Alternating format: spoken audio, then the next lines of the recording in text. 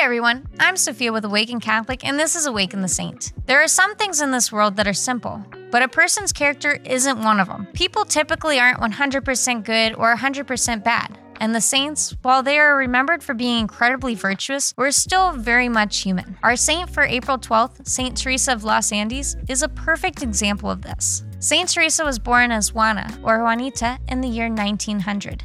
She was one of 6 children in a well-to-do family living in Santiago, Chile. As a child, she enjoyed learning more about the faith from everyone around her, and she was particularly intrigued by the stories of the saints. When she was 14 years old, she read a biography of Saint Teresa of Lisieux, which inspired her to become a Carmelite nun. However, Juana was far from a perfect child. As a young teen, she was known for her vanity and anger, which sharply contrasted her devotion to Jesus. She was surprisingly short-fused and easily lost her temper when others wronged her, something that she struggled with for some time. One particular story recounts that her older sister slapped her for being a nuisance, and Juana grabbed her arm, about to retaliate, but stopped herself halfway through and instead kissed her sister on the cheek.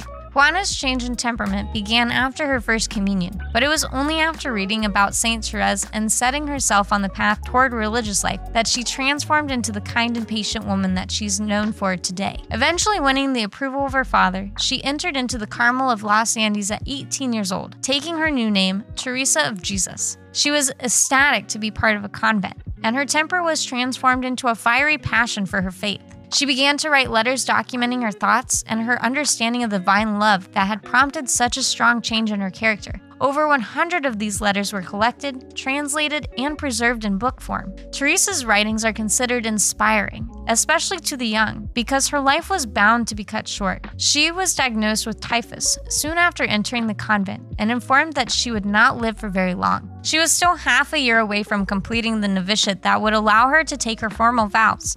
But in view of her impending death, she was allowed to profess her vows early. She did so on the 5th of April, 1920, and died just a week later at only 19 years old. After several documented miracles following her death, she was canonized by Pope John Paul II in 1993.